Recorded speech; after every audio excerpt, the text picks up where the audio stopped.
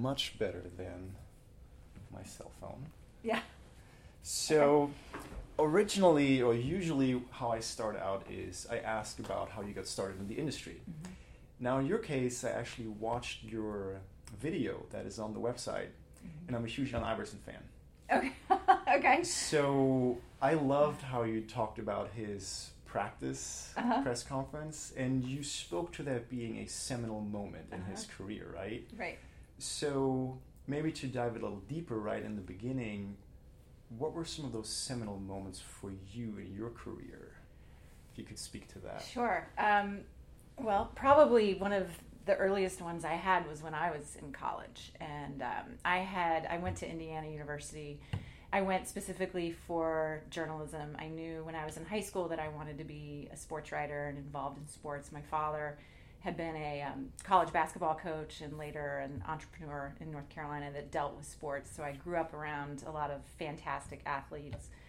And when I was in college, we had at Indiana a daily student newspaper.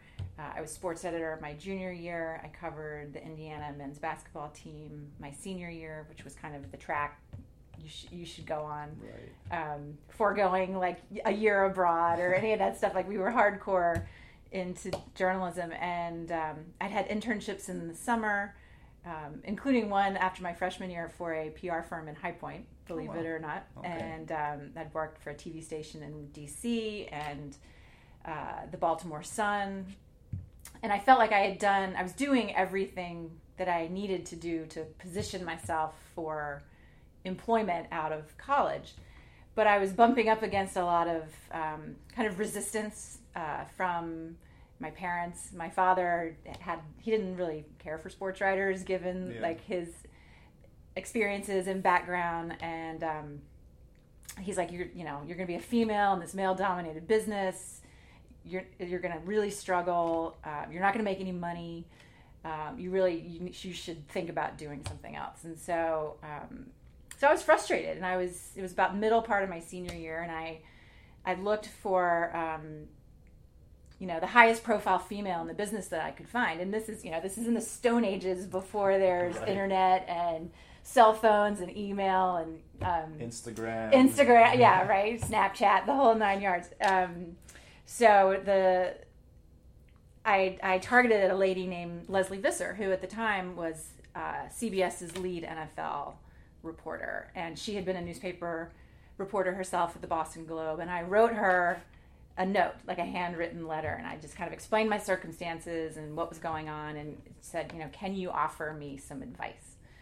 And sure enough, like 10 days later, this isn't the 24-hour news cycle. This is like 10-day cycle.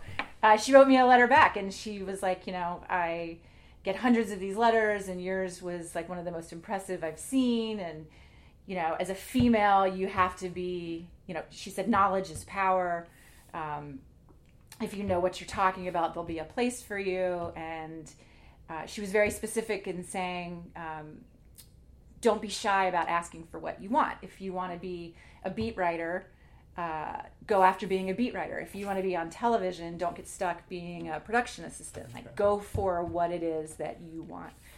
And a couple months later, I got a job, or actually an internship that turned into a job at Sports Illustrated, and that was kind of how I got into my professional life as a journalist. All right. So you just mentioned a handwritten note, right? So right.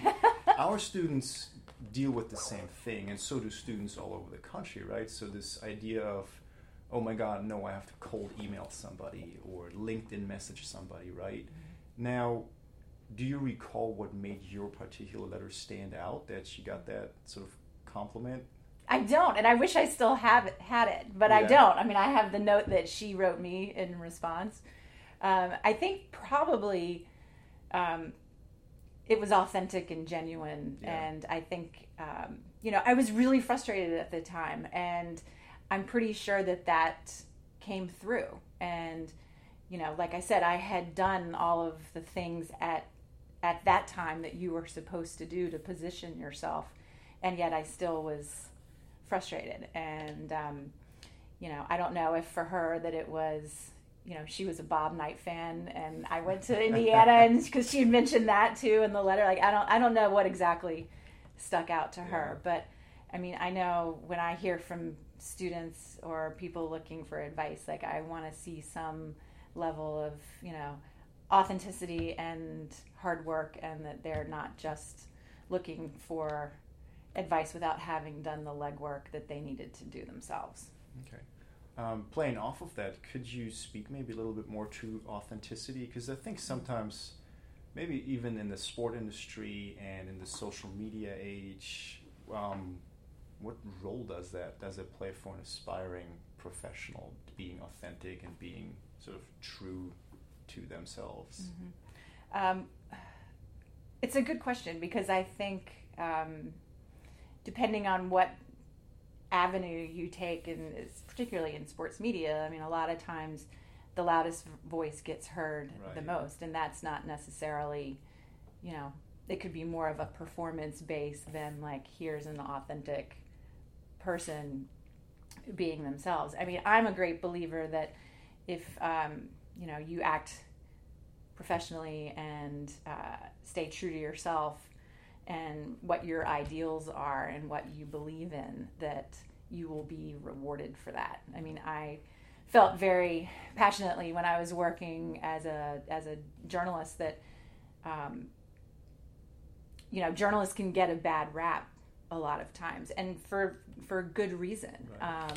I was in a position where I was a sports columnist, so I had to give my opinion on what I felt about what was going on, and this was in Philadelphia, and a lot of times it was about an issue with either the Philadelphia Eagles or the 76ers, and the Eagles at the time were coached by Andy Reid, and I'd have to write, if he messed up a game because he mismanaged the clock late, or didn't call the right play at the goal line, I would write my opinion about that, and I always made sure to show up the next day where I could be sitting face to face with him, and he could tell me how he felt about that, because I thought that was important to, if you're going to be in a position where you can influence people's opinions, then you ought to be able to stand up and take it when someone is angry with you about what you've written about them. And own that. And own it, certainly. And I did that enough, to the point where, he and I developed a really strong relationship that continues today, because I was accountable and professional, and I like to think authentic and true to what I believed in. All right, wonderful. Now, so you started at Sports Illustrated, mm-hmm. and then how did things sort of progress from there? How did that go, and then where did you go from there, if you could speak to that? Sure. Well, so I was a reporter at Sports Illustrated, which at the time meant I was basically a glorified fact checker. It was an entry-level job, and I worked my way to where I would go on assignment with senior writers, where I would go in advance and do reporting and then hand over my reporting to them. And I got to the point where I would write a little bit here and there, but I was a writer at heart. And I learned so much when I was at SI about how to report, how to tell stories, how to dig deeper into people's lives and their psyches by asking, pointed questions and what kind of questions. And I got the pleasure of working with one of the greatest sports writers, I think, of all time, which was Bill Knack. He wrote the book on Secretariat and was a big boxing writer. And he taught me so much about how to, write, even, the rhythm of writing, the lyrics of writing, and, to value each word along the way. So I got to the point at SI where I wasn't writing and I wanted to write. So I left to cover, to be a beat writer at the Louisville Courier-Journal. I covered the University of Louisville football and men's basketball teams. I spent a little over 3 years there, and then I went to the Philadelphia Inquirer to be a general sports writer, which became, I covered the 76ers for 4 years, and then I covered the Eagles for a handful of years, covered the NFL, was a general sports columnist in Philly. I spent 12 years in Philly, which, as Andy Reid told me when he left after 14, it was like dog years, because Philly's a tough market, media market. But it was great. And then I went to ESPN in 2011 as an NFL columnist. So I focused only on the NFL.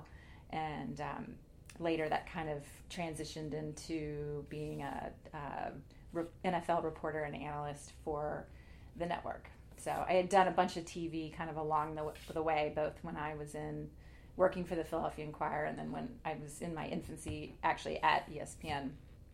But so I was doing full-time TV at the end, working for SportsCenter.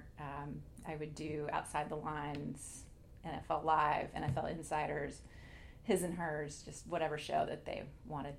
Okay. How was the transition from sort of the written word to the on-camera type of appearance-based? Yeah, well, it was gradual. And like I said, I had done enough of it when I was writing, just exclusively as a writer, whether it was locally in Philly or for ESPN. And I think, the industry has evolved so much that if you can't do a number of different things, like you're not going to be able to be successful. So that's, writing, being on television, doing radio, doing podcasts, obviously being on social media, having a presence on social media.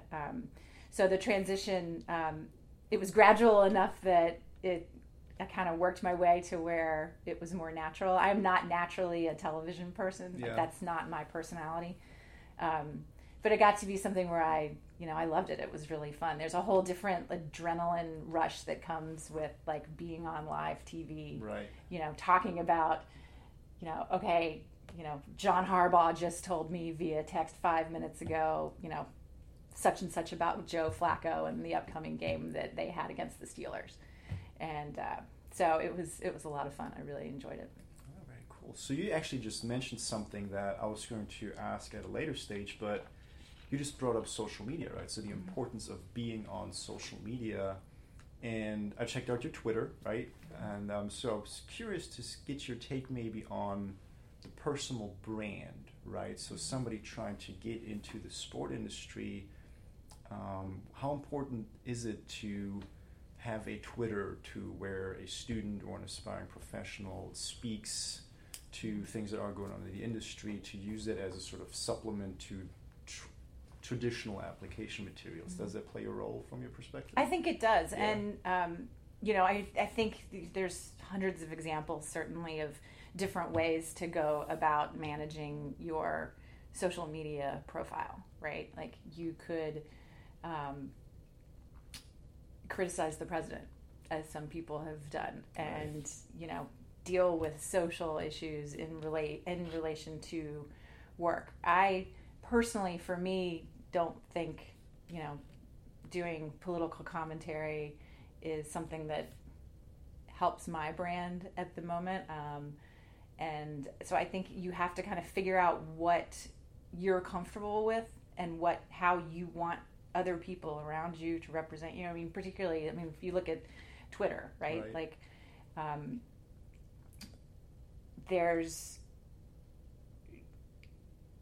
it's like, what do they say about Facebook? Facebook is, everyone has the greatest life ever, right?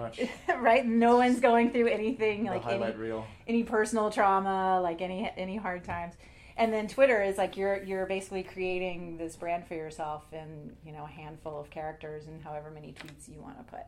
So I think when you are dealing with that, you have to be super cautious about what it is that you want your brand to be. Right. And same with Instagram. I have a 14-year-old. I tell her all the time, like, you cannot put anything on there that you don't want to be on there, because that's how people are going to represent you. I think you have to be super careful and diligent and methodical about what you create, because it's out there and you can't take it back. Right. And especially since you talk about authenticity, right? So to that being social capital almost, right? Where you are an authentic person and people can relate to you. I think at that stage, social media can be used as a sort of personal branding tool almost, right? To where you can use that. So that's really interesting.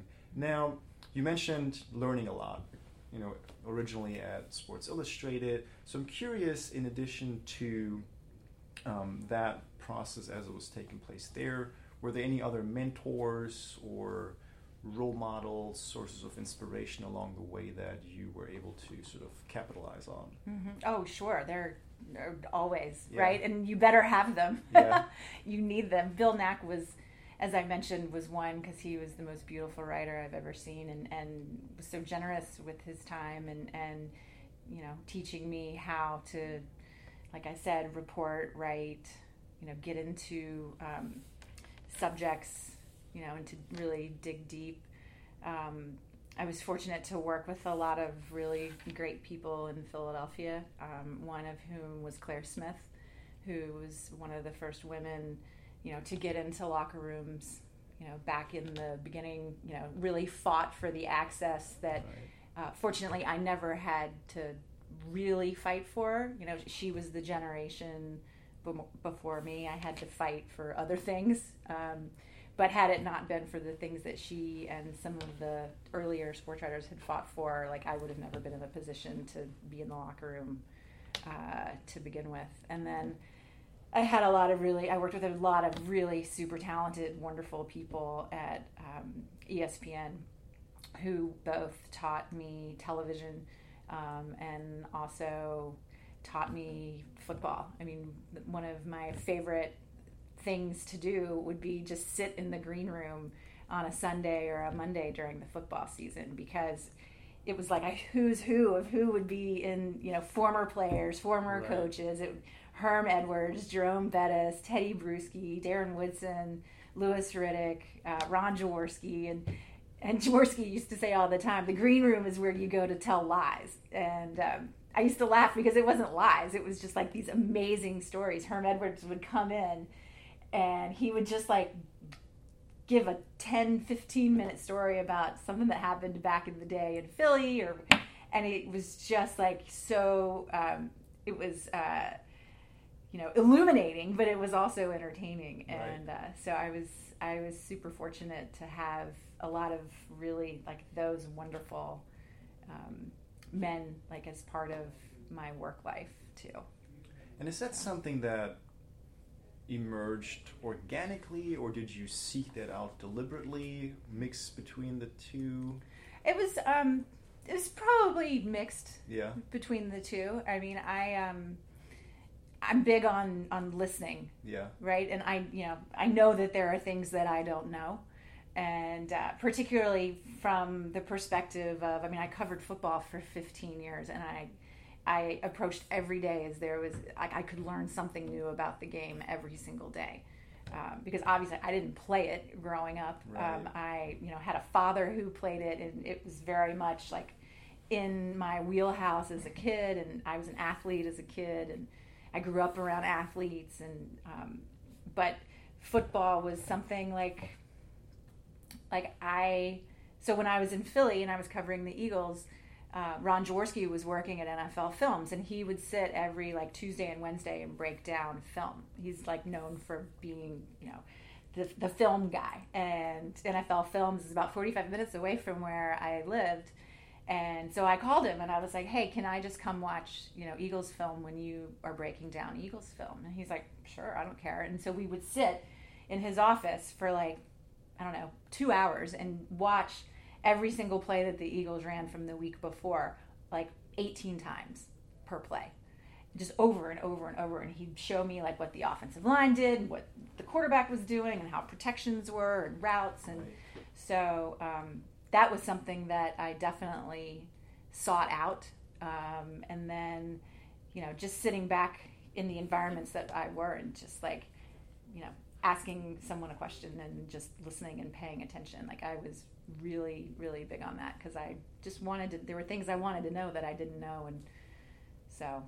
Yeah, being a perpetual learner, I think, has become somewhat of an undervalued I agree. Undervalued skill, right? So listening more than talking. Yes, is another undervalued skill, for sure.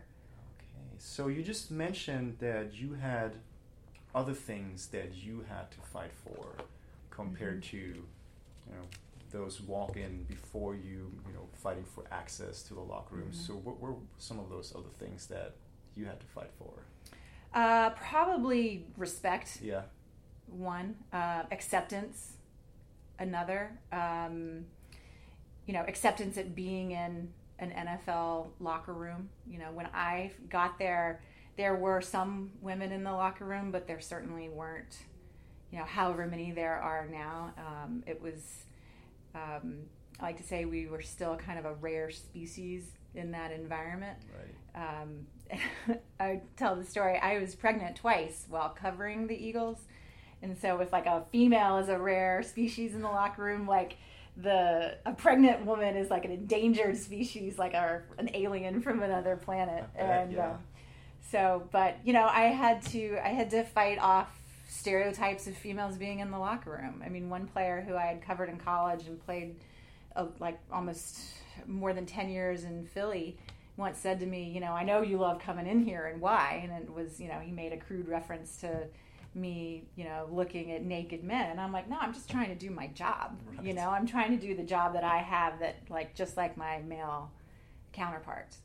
And so I think, I still had to, fight for being accepted. And, how you do that, I think, or how I did it was, being professional, being accountable, giving back to, like, if a player or players would like come at me about something, to push back, because they don't really respect you if they can walk all over you. And that's irregardless of your gender. Right. But I felt like I had to do it. And then, you have to, as a female, you have to watch what you wear. You have to watch how your body language is. Certainly make eye contact, but, you can't stand too close. You can't, have like touch a shoulder, innocently as it might be. You have to be very cognizant of those kinds of things, because you're already fighting, you're some chick in the locker room and you don't know what you're talking about. And the only reason, right? The only reason is you're here is because you want to look at naked men, right? Which, I always told her, I was like, well, get over yourselves. You guys aren't that great. So those were just a couple of things.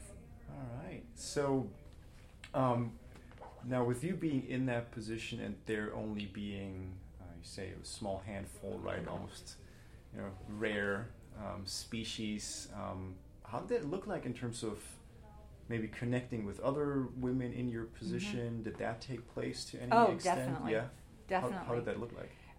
So at the time when I was covering the Eagles, it was me. It was a woman named Dana O'Neill, who later went to ESPN as a college basketball reporter and is now at The Athletic.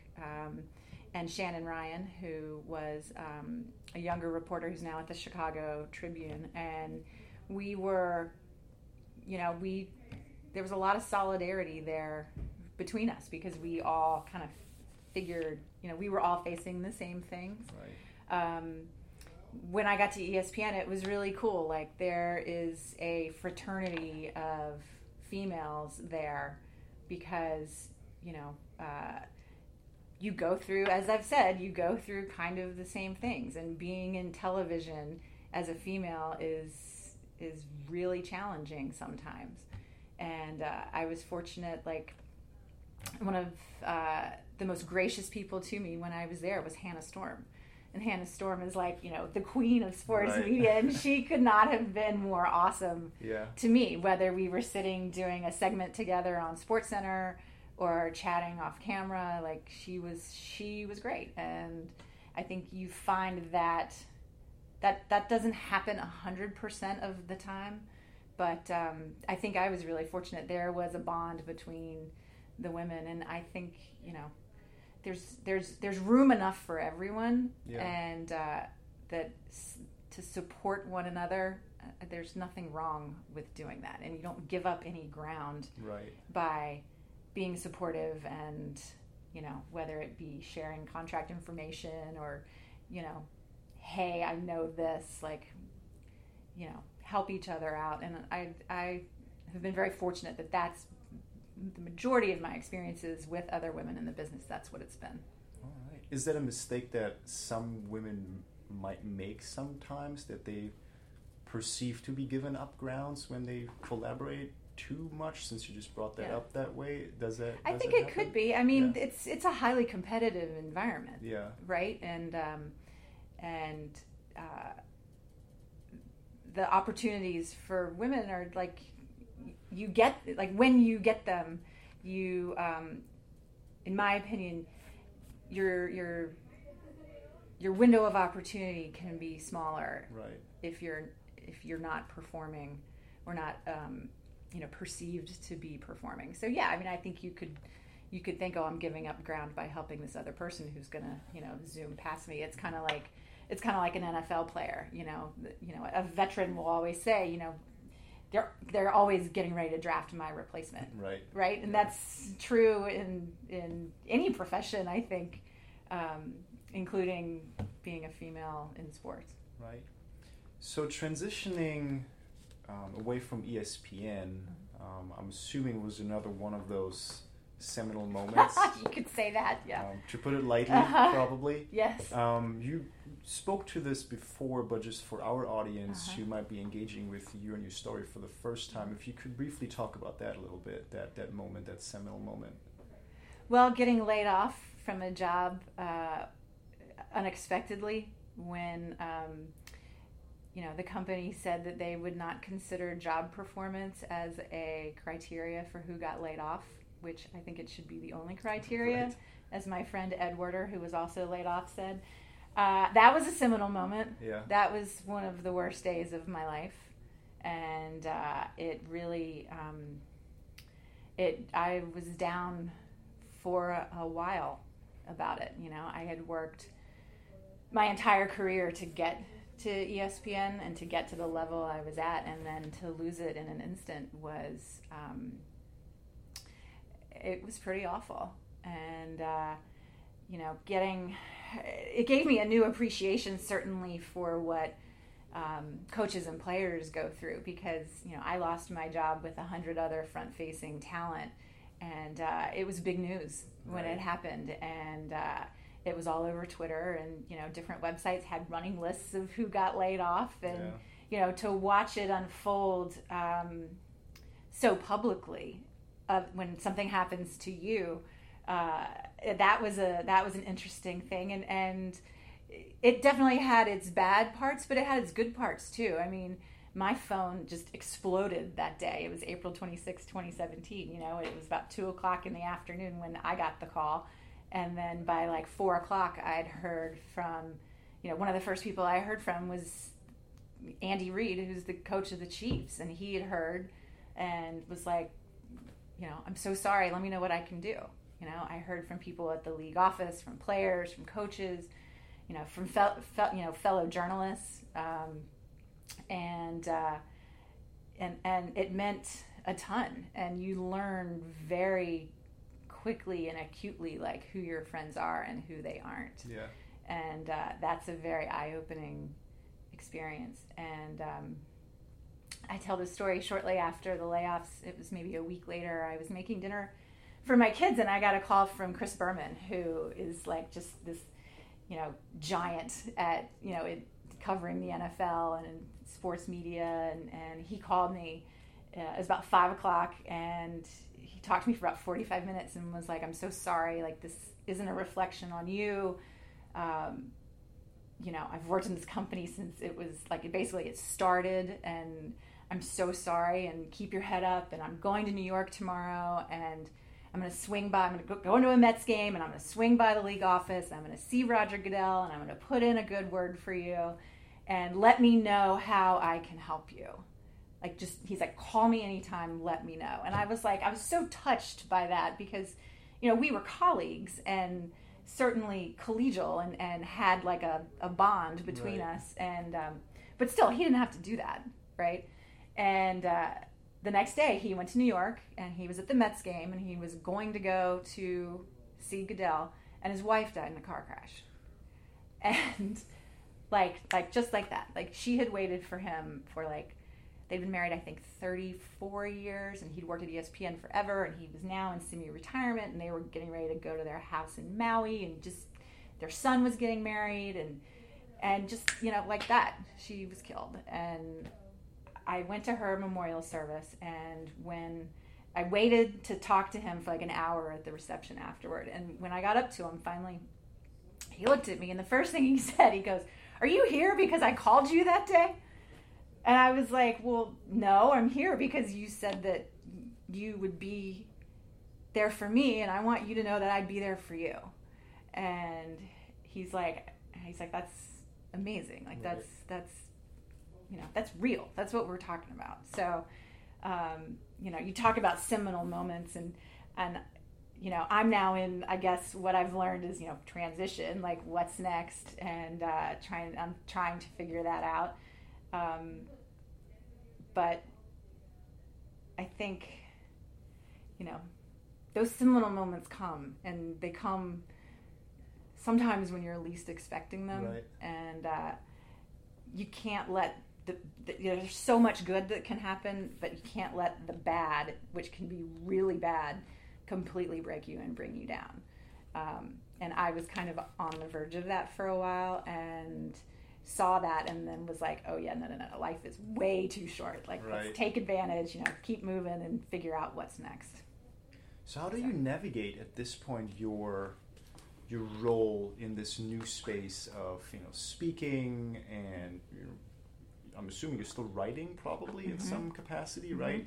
So away from these sort of more, I guess, structured externally role working for ESPN, now in this new space, what are some of the challenges that you encounter in this arena? Yeah, well, the biggest one, I think, is that I'm used to, like,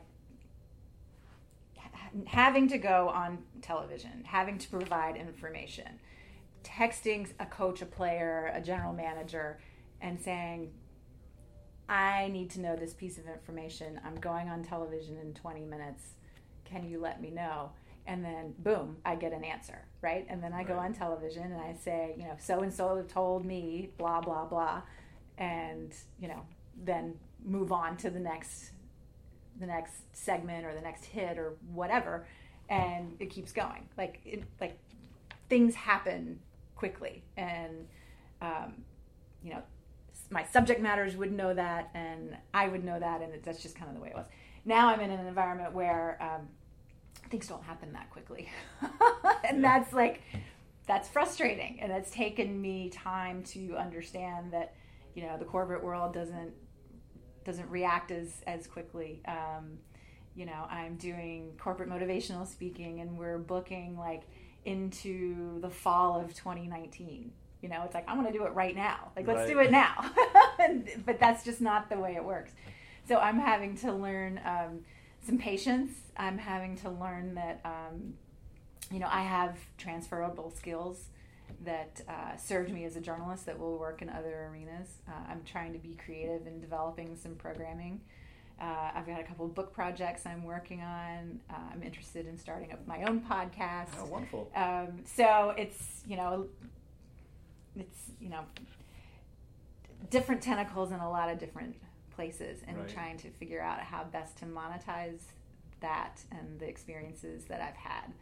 And I might get back into writing and back into journalism, and I might not. And if I don't, I've kind of become okay with that too. I had a good run, and I did it at the highest level, and I'm really interested in doing something where I can give back to others now. Now, to somebody else maybe facing a similar shift in careers, or maybe starting out in something that they're not intimately familiar with, I'm assuming the learning curve has been relatively steep entering this sort of new arena. How and through which channels have you been able to learn and acquire the knowledge for you to be able to succeed in this new area? Well, I've kind of approached it like a reporter, because that's who I am. And so I've reached out to a lot of different people and asked for help. Okay. When I had the pleasure of meeting a lady named Molly Fletcher about 2 weeks before I got laid off, and we did a speaking engagement together in Philadelphia. She was a Big Ten grad, a tennis player like myself. She was a sports agent for many, many years. She represented Tom Izzo and Billy Donovan and a bunch of the great Atlanta Braves pitchers. And when she was in her early 40s, she's like, I don't want to do this anymore. And, it's 24/7, 365 babysitting basically, and because it's you're dealing with athletes and representing them, and it's a grueling thing. And she decided that she wanted to do public speaking, and so I called her after I got laid off. I'm like, do you think I can do this? And because I'd listened to her, and she's got fantastic stories about being in sports and the lessons that she'd learned, and she'd written several books, and she's like, yes, you can totally do this. Like, this is right up your alley. I reached out to Pat Croce, who also was in the corporate speaking circuit for a long time, and he was president of the Sixers when I covered the team. And he was like, come to my beach house in New Jersey and we'll sit and talk. And we sat and talked for 3 hours and, told stories, and he gave me advice, and I took it. I've taken their advice. I'm constantly on the phone networking with my own network, and then trying to branch out and, through colleagues, friends, and just really trying to gather as much information as I can. And that's been generally my approach. I think as someone who used to be a reporter who relied on other people to give me information a lot of times, like that in its own way is asking for help, but like coming out and saying, okay, look, I need you to help me. Can you help me? Like, that didn't necessarily come naturally for me. Yeah. But what I found is that a lot of people like giving people help, particularly when they're, in a career transition, as it were. So I think asking for help has been one of the biggest things that I've learned. Yeah, I was going to follow up with that question, right? For somebody maybe thinking that asking for help might be perceived as a weakness, what may be a mental sort of reframe to overcome that? So you say, realize that people are actually happy to help, right? If you do ask for it. All right, very cool. Now, with this industry, obviously you are sort of in this space to motivate and inspire others, and I'm curious what inspires and motivates you personally. Well, my kids. Yeah. For sure, yes. I have a 14-year-old daughter who's an athlete, and a 9-year-old son who's an athlete too. And, they are my primary motivation, because I want to be able to take care of them. And, they are, we're used to me being on television and being able to see me on TV. And, my 9-year-old, he was like 7.5 when I got laid off, and he's like, "Oh, you got fired." I'm like, "And I didn't get fired. Like, there's a difference. Like, let's be clear. I didn't do anything wrong. Right. Like, it was a corporate, like, downsizing." But, I want them to see me as a successful, happy, professional person. And as I mentioned, it has been hard, and they've seen fortunately a lot of good, and they've seen their mom struggle at times. And so I'm really committed to being personally and professionally happy for myself and for them. And, just because I think one door slams in your face doesn't mean that it's over. And so I want to show them that, I'm a fighter and it's not over for me. All right. So borrowing a line from one of my favorite podcasts, Impact Theory, that I watch religiously on YouTube. Before I ask the last question, if people want to follow you or check out what you have to offer, where would they find you? They can find me on Twitter, Ashley Fox ESPN. I have not augmented my Twitter yet. I need to do that, but I haven't yet. I have a website, ashleyfoxspeaker.com. Okay. My agent has a website, cagency.com, where she's got a bunch of really awesome speakers, including several former athletes, which is cool. And you can find me on Instagram, usually posting, some pictures of food or something like that. Nice. But yeah, Twitter is like my main source of communication. So if you kind of at me on Twitter, I'll see it. Oh, very cool. And finally, if you imagine yourself talking to a group of students, and you really only had one takeaway message, that if they were to forget literally every other thing that you said during the 45 minutes or 30 minutes that you talked to them, Which they probably would. which they may or may not do, what would that one thing be you want to leave them with? Work hard and love what you do. Love because what you do. if you love what you do, you'll never work. It'll always be great. But you got to work hard. All right. That was wonderful. Thank you so much. Thank you. I really Thanks for having me. appreciate it. Of course. All right. Turn this off.